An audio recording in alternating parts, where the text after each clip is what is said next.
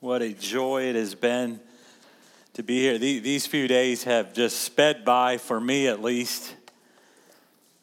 And it has been wonderful to be here and worship with you and share with you and get into some of your homes and sit down over a meal and eat together. And, you know, I just thought about it as we were sitting here that tomorrow I'm back in the office grinding away at some things, getting ready for a board meeting that's coming up. And I will have on my mind Riverview. You have a special place in my heart. And when those tasks of my work with conference go on, I'm going to be thinking about Riverview and how God is at work here, and it will make my work more joyful, knowing that those details that I take care of are in support of congregations like you that are on the front lines of ministry, being the salt and light in your community, holding forth the truth. What a joy, what a privilege.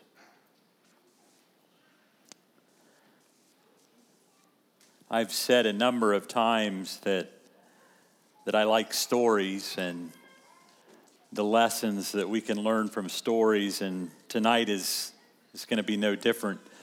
How many of you have ever heard of Hansen's disease? Anyone heard of Hansen's disease? There's a few of you that have. I guess it's a tribute to modern medicine, I guess, that we know very little about Hansen's disease, which is actually the more familiar term to us is leprosy. Few, if any of us, have probably ever seen a person with leprosy. We just know it as a terrible disease that we read about in the Bible, and it would probably be safe to say that in Bible times it was the most feared disease that you could possibly have.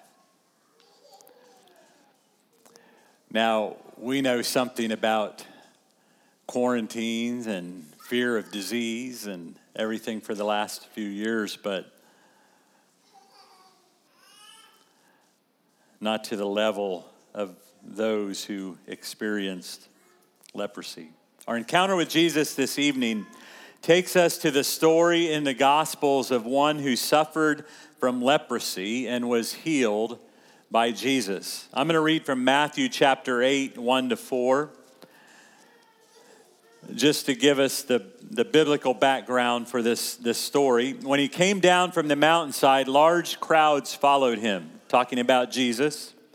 A man with leprosy came and knelt before him and said, "Lord, if you are willing, you can make me clean." Jesus reached out his hand and touched the man. "I am willing," he said. "Be clean." Immediately, he was cured of his leprosy.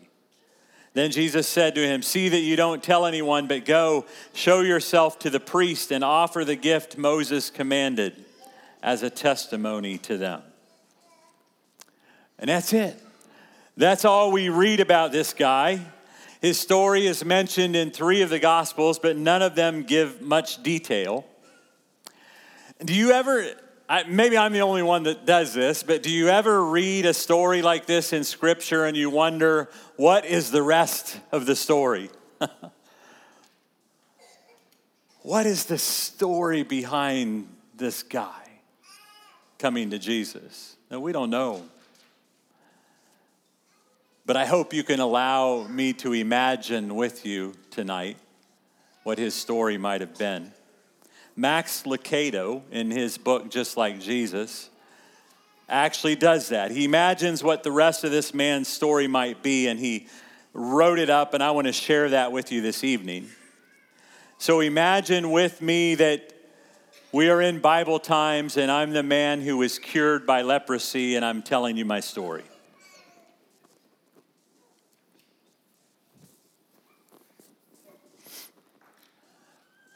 For 5 years, no one touched me. No one.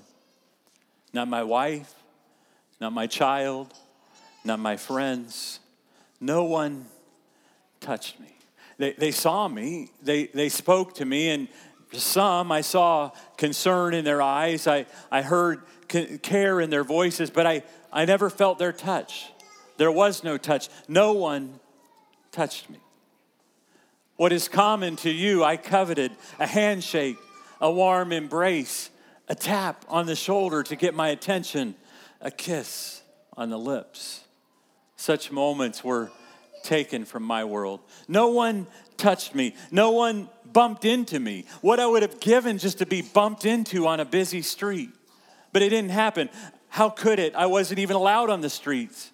I was not permitted in the temple. I was not even welcome in my own home. I was a leper. I was unclean. And no one touched me. Until today.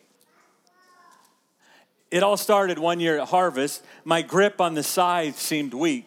The tips of my fingers were numb, first one and then the others. Before long, I could grip the tool but scarcely feel it. And by the end of the season, the hand grasping the handle might as well have belonged to someone else. I couldn't feel a thing. I didn't say anything to my wife, but I know she suspected something. I mean, how could she not? I held my hand against my body like a wounded bird. One afternoon, I plunged my hands into a basin of water, intending to wash my face, and the water reddened. My finger was bleeding profusely.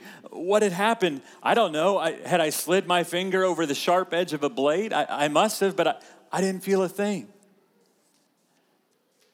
It's on your clothes, too, my wife said softly from behind me. I looked down at the crimson stain on my robe, and before I turned to look at her, I stood for the longest time over that basin of water, staring at my hands. Somehow, I knew my life was being forever altered. Do you want me to go with you to tell the priest? She asked. I turned and gazed into her moist eyes, and there was our little daughter standing beside her. I knelt down and stroked her cheek, but I didn't say a word. What could I say? I stood up again, and with my good hand, I reached out and touched my wife's shoulder, and she touched mine. That would be our final touch. 5 years have passed, and no one touched me until today. The priest didn't touch me. He looked at my hand, now wrapped in a rag. He looked at my face, now shrouded in sorrow. I've never faulted him for what he did, but he held one hand over his face and extended the other palm forward. "You are unclean," he said. With one pronouncement, I lost everything. My family, my farm, my friends, my future. My wife met me at the city gate with a sack of clothes, some bread and coins, but she didn't say anything, nor did those who had gathered. What I saw in their eyes was a precursor of what I've seen in every eye since: fearful pity. I stepped out, they stepped back. Their dread of my disease was greater than their concern for my heart. So they and everyone I've met since stepped back. Oh, how I repulsed those who saw me. 5 years of leprosy had left my hands gnarled. Tips of my fingers were missing, as were portions of my ears and my nose. At the sight of me, fathers would grab their children. Mothers would cover their faces. Children would point and stare. The rags on my body couldn't hide my sores. Nor could the wrap on my head hide the rage in my eyes. How many nights had I shaken my fists at an empty sky? What did I do to deserve this? Never a reply. Some people say I sinned. Others say my parents sinned. I don't know. I just know I grew so tired of it all. Sleeping in the colony, smelling the stench, wearing the little bells around my neck to warn people of my presence, as if I needed that. I mean, one look at me and the shouts begin: "Unclean, unclean, unclean." Several weeks ago, I dared walk the road to my village. I had no intentions of entering. Heaven knows I just wanted to look again at my farm, my fields, my wife. I didn't see her, but I saw some children playing out in a field. Their faces were so joyful, their laughter so contagious, that just for a moment I forgot that I was a leper. And once again, I was a father, I was a farmer, I was a man. Infused with their happiness, I stepped out from behind a tree and straightened my back, and they saw me. They saw me, and they screamed, and they scattered. But one little girl, she stopped and looked back in my direction, and I don't know, I can't say for sure, but I think it was my daughter. And I don't know, I really can't say, but I think she was looking for her father. That look is what made me take the risk I took today. I know it was risky. I know it was reckless, but what did I have to lose? He claimed to be God's son. So either he would hear my demands and heal me, or he would hear my complaints and just kill me. Those were my thoughts. I came to him a defiant man, moved not so much by faith, but by desperate anger. God had wrought this calamity on my body, so either he would fix it or end it.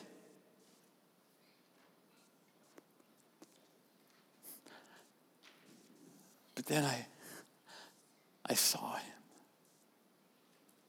him. And when I saw him, I was changed.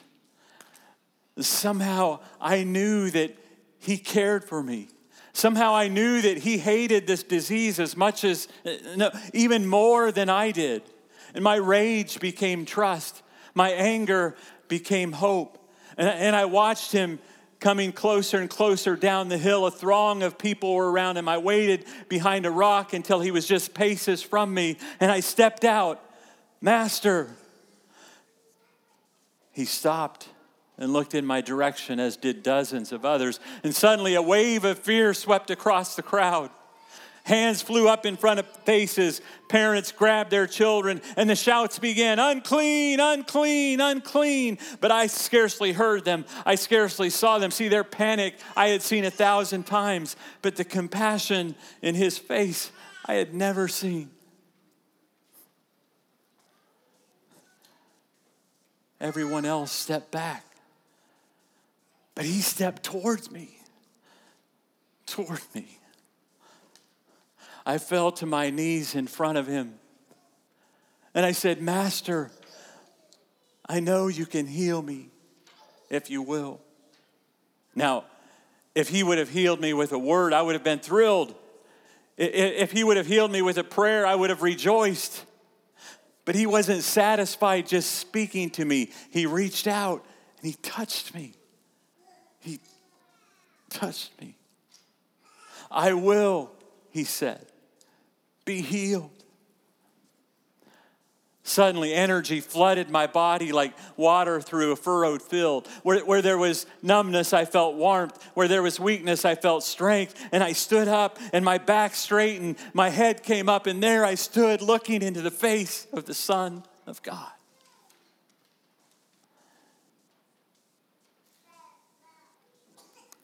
I'll never forget the one who dared to touch me. He could have healed me with a word, but he wanted to do more than heal me. He wanted to validate me, to honor me. Imagine that, unworthy of the touch of man, but worthy of the touch of God.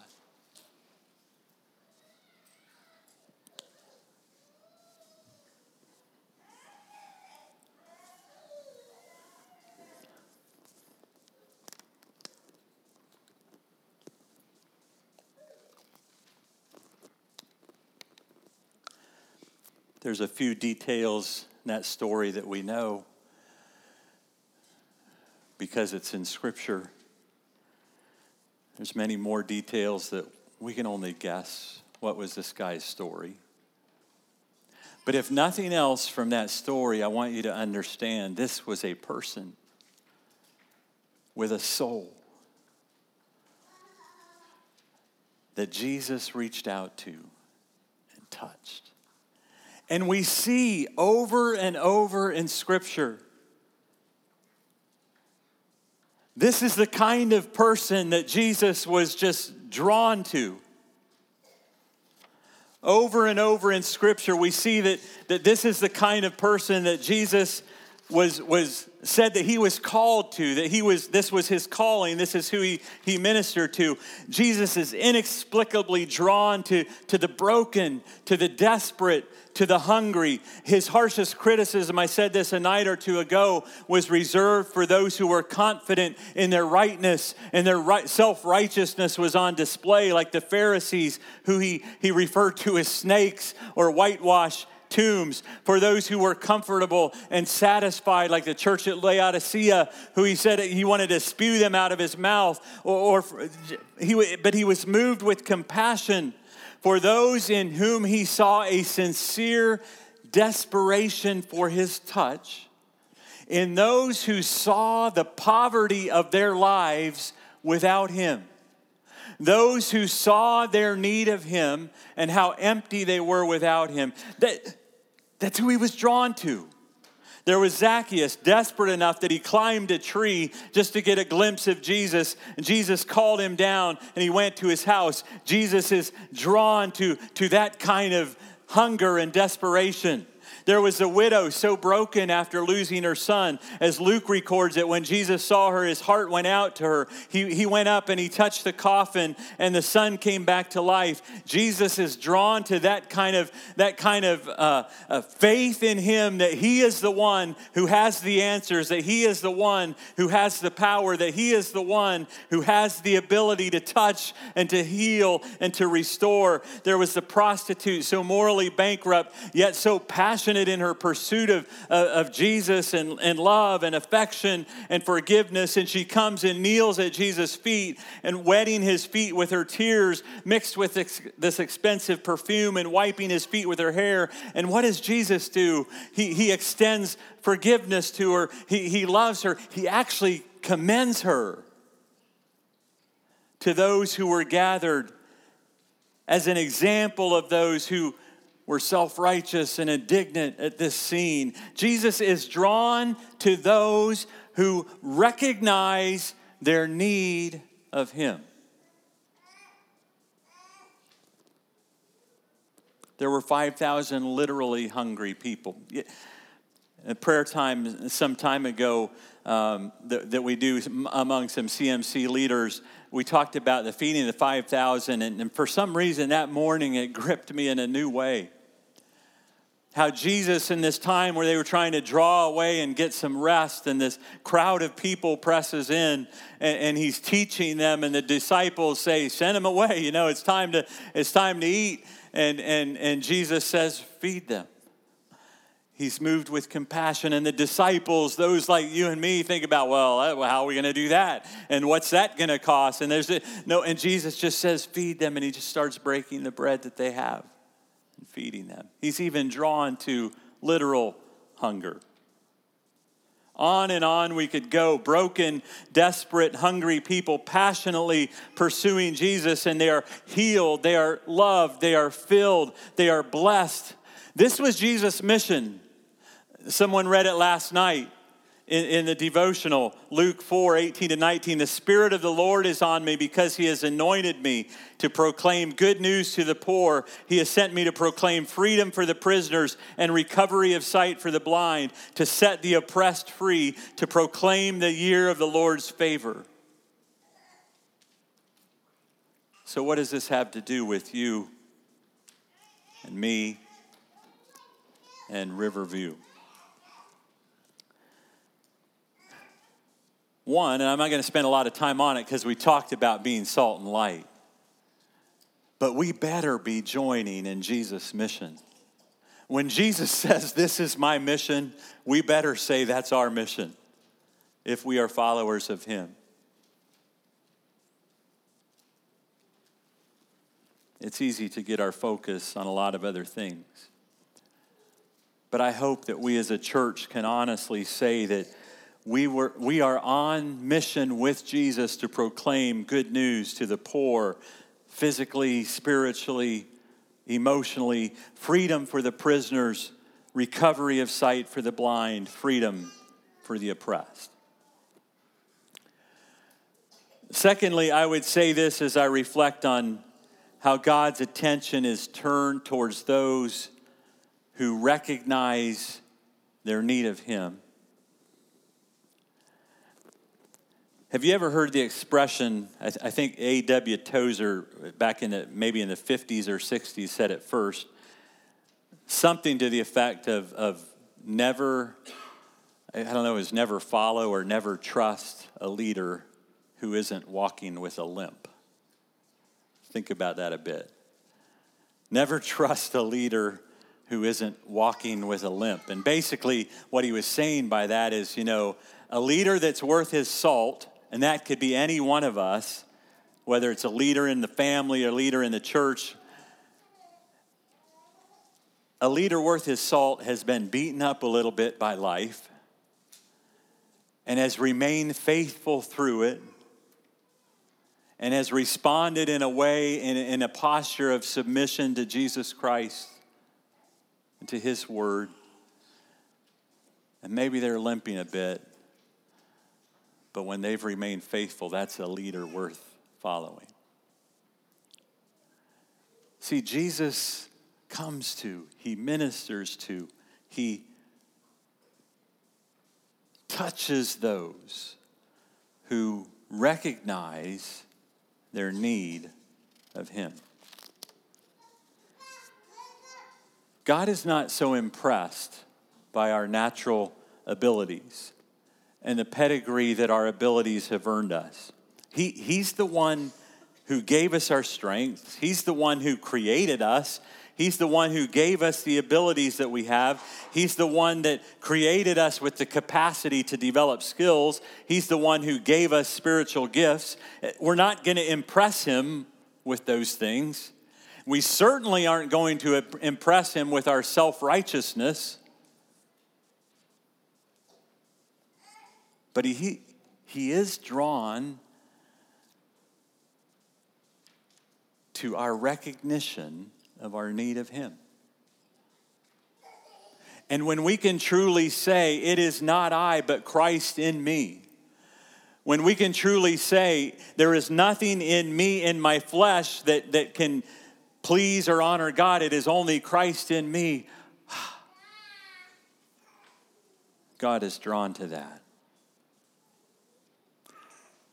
The Apostle Paul said it this way in 2 Corinthians 12:9. But he said to me, my grace is sufficient for you, for my power is made perfect in weakness. My power is made perfect in weakness. Therefore, I will boast all the more gladly about my weaknesses, so that Christ's power may rest on me. This is so foreign to us. Here we are again running up against this upside down kingdom. When everything in our culture and our kingdom says, show your strength. Here we are where God says, in your weakness, that's when my power is made perfect.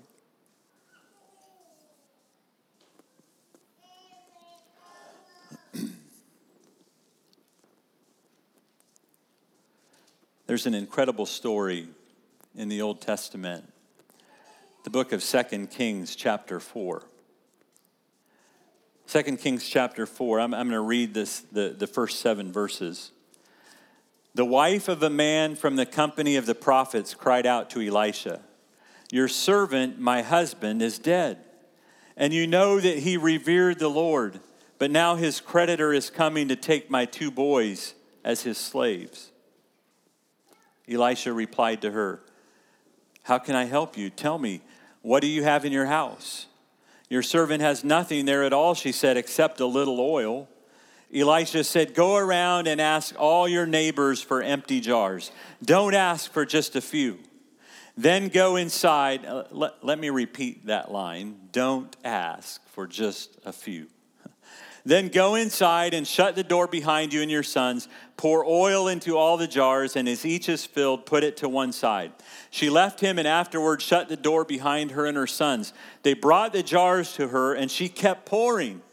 When all the jars were full, she said to her son, "Bring me another one." But he replied, "There is not a jar left." Then the oil stopped flowing.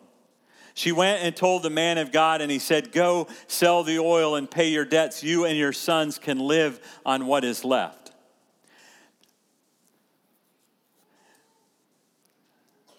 This is an amazing account of God's power and his provision. And there's so much in here that just jumps out to me and makes me ask, what? Now, why? And how did this happen? And what does this mean? But I just want to focus on one of those questions, and that's this. What determined the amount of oil that the lady received? What determined how much oil the lady received? Well, it was how much she had to start with, right? Directly proportionate to. No, it wasn't. She just had a little. She ended up with a lot. Well, it was the prophet's anointing. You know, some prophets have a little bit of anointing, and so it could be a little bit. This prophet had a great anointing, so it could be a big miracle, right? No, it had nothing to do with the anointing of the prophet.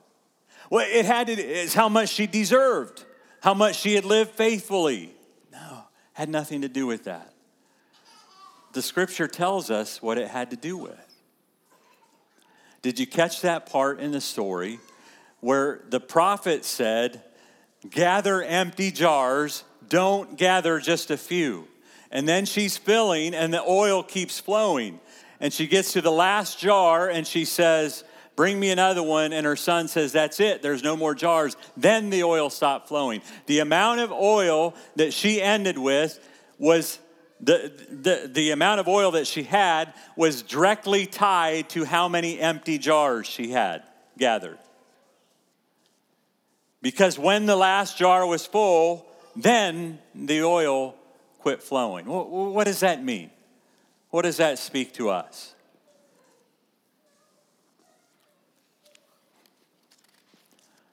We certainly don't want to make more of this than we should. I certainly don't want us to build our theology on this story of the oil, but there is a powerful lesson here, at least as much as is consistent with the counsel of Scripture, and that is this. I believe that so many times the measure of God's provision in our lives, the measure of God's blessing in our lives, the measure of his touch in our lives is directly tied to the volume or the capacity of our emptiness. Now, still, what do I mean by that? What I mean by that is that we are so often filled with pride. We're filled with self-sufficiency.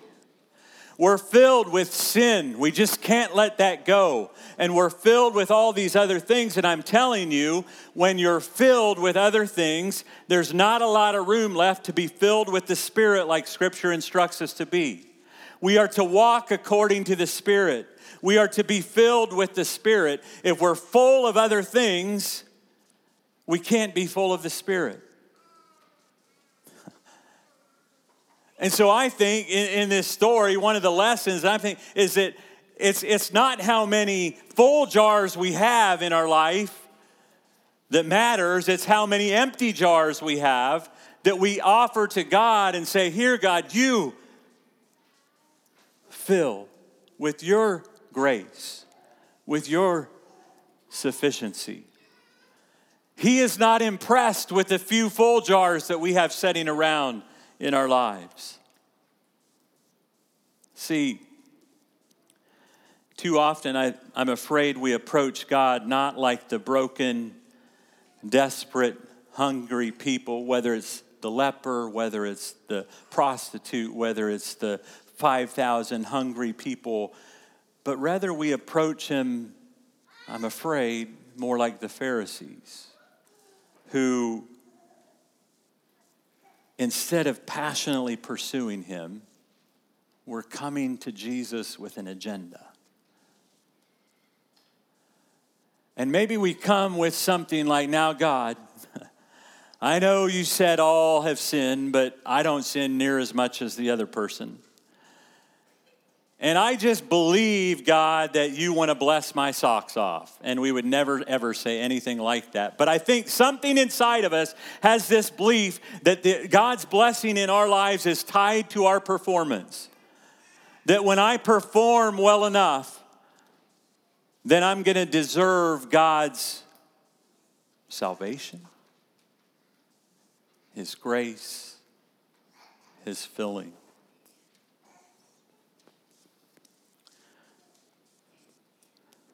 Or maybe we're so far the other way that we're wrapped in this shroud of self-doubt and self-deprecation, and all we can think about and all we can talk about is how unlucky we are, or undeserving we are, or unblessed we are. I'm such a failure. People don't like me. I don't like me. I don't feel God close to me anymore. And the thing is, it's still me, me, me.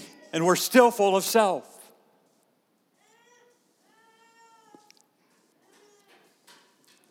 Or maybe we're like those at Laodicea, we're in coast mode. We've had some good times, we've had some bad times, now it just kind of is what it is. We have what we need. We're just going to coast on into heaven.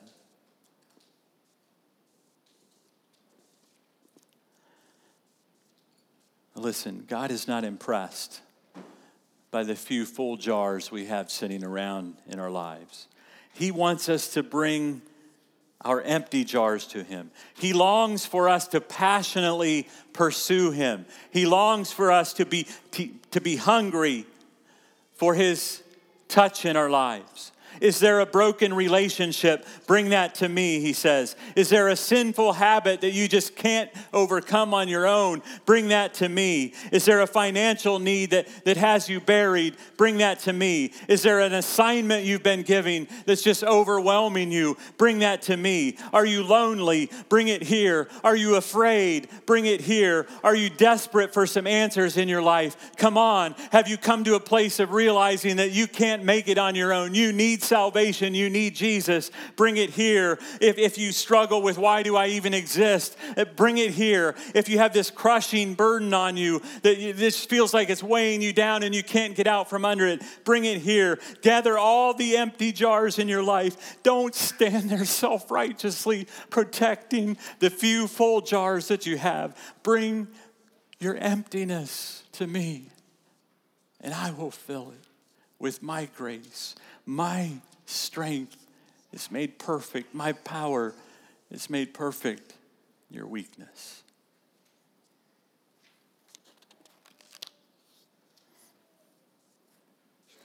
I won't claim to know everything you're going through as a body, as individuals in the congregation.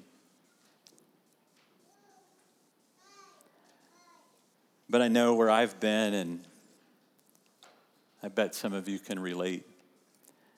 I've been in those seasons where everything looks fine on the outside. I'm doing life and my job and just like I normally would, but inside it's eating away at me. And internally I'm a mess, and I feel like I can't do this. I'm not cut out for this. Oh, how many times as a pastor did I reach that place where I was just empty? I can't do this. If people really knew how weak or how empty or unspiritual I am, they would run the other way. I've been there, and when I'm there, I don't want to be there. But I'm also telling you this evening that the reality is, if you get to a place in your life where you feel, I have arrived, I am at a place where I have the answers, where I've got it right and I've got it figured out, that's actually a pretty awful place to be. If there is no place of need in your life, if there is no calling on your life that has you desperate for Jesus to fill and to touch, it's a bad place to be.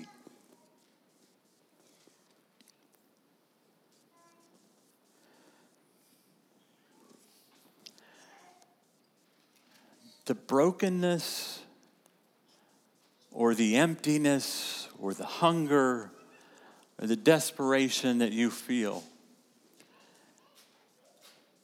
the pain that you feel, the thing that causes you shame, makes you feel the most adequate, doesn't have to be the thing that destroys you.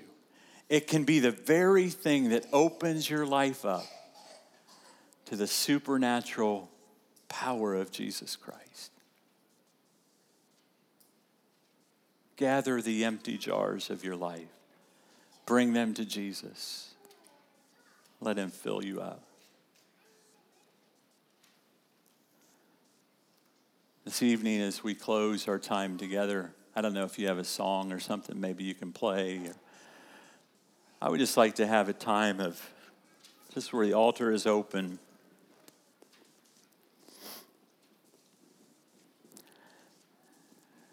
Going back to the story of the leper. And like I said, we don't know a lot of details about that, his story, but one thing we know, it says he knelt before Jesus. And maybe tonight, it's what he's simply asking of you. Kneel before me. Kneel before me. Or maybe he's asking of you, bring the empty jars. Maybe we can just kind of turn this into the widow's house. And the Lord is saying, gather the empty jars of your life. Don't gather just a few. Bring those to me. Whatever those are in your life that you need the grace, provision of Jesus to fill, bring them to me. I know I've got some. I'm going to be right down here. If God nudges you, I invite you to come. Let's bring our empty jars to him and let him fill us.